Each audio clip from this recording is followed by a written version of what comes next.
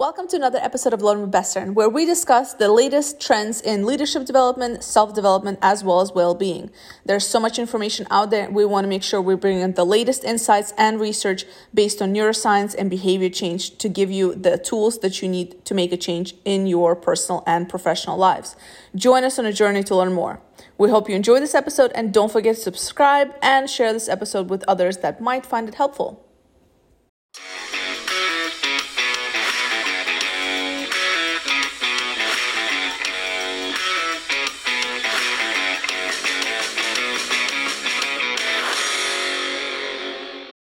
It is nice to be liked, Ivan. It is, in fact, in our nature that we want to belong, we want to have this sense of acceptance from others.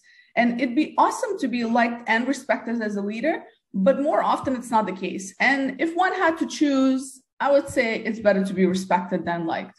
And we hear people saying this a lot.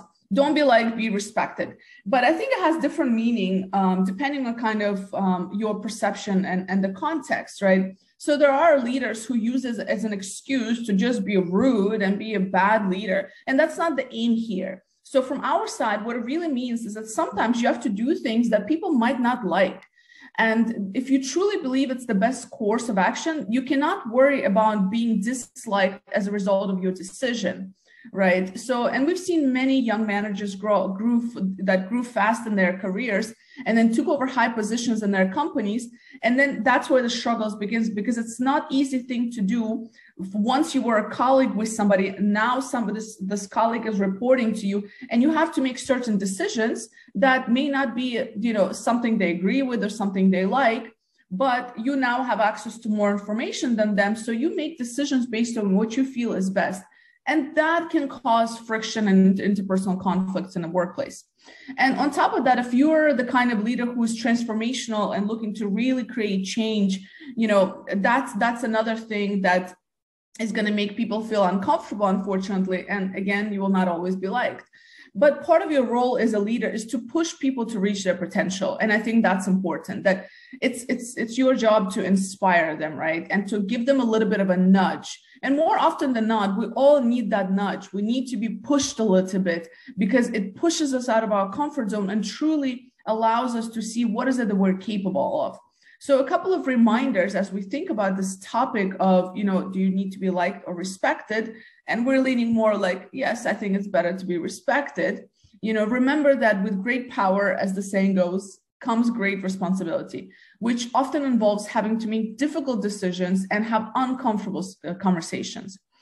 Be curious is really essential as well. Really try to understand others' people's point of view without taking it personally. And finally, most importantly, respect is earned over time.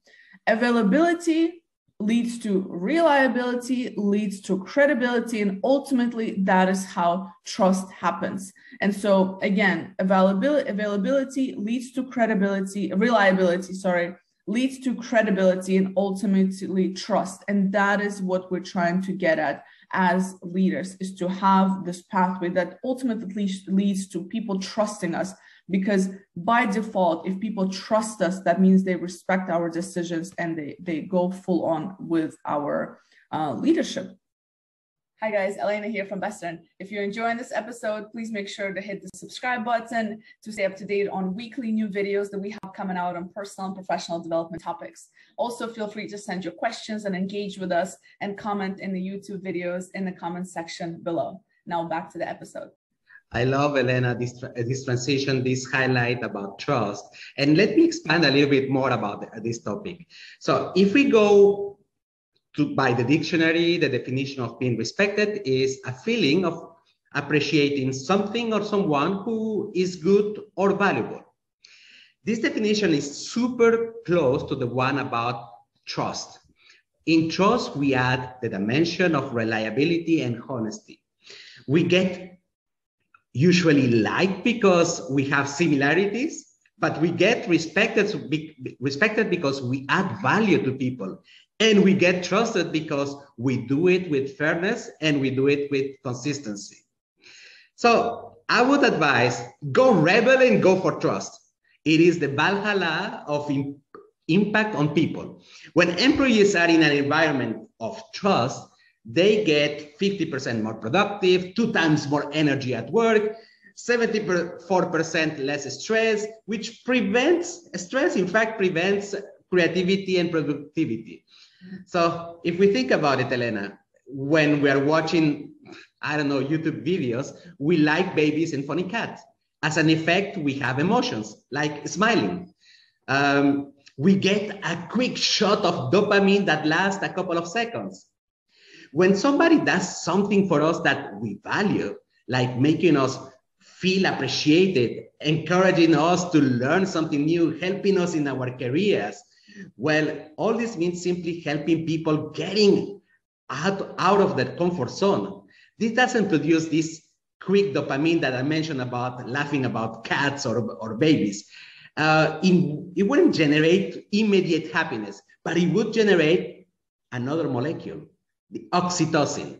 This is the trust hormones. And when there is trust, then we have the impact about the energy, productivity, less stress, more creativity, you name it. Remember, liking has a temporary effect. Respect and trust have long-term effects.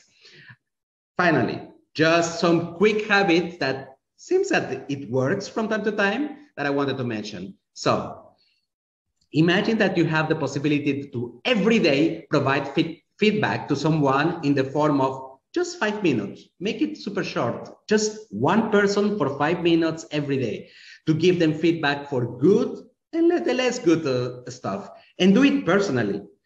That means in a one-to-one setup, it doesn't have to be with other people. It shouldn't be with other people, especially if you're giving a recommendation to improve. Every week, this is my second one, every week recognize the work of someone of your team in front of others. Ovation is super important in order to generate an environment of trust.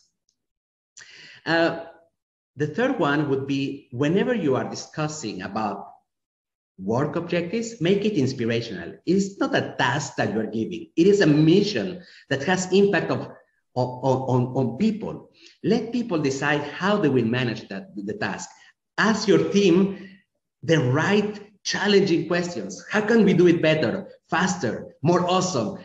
This produces the good type of stress, a challenge that is worth because it is made together with the team. That's it for the 3 tips that I wanted to give, Elena.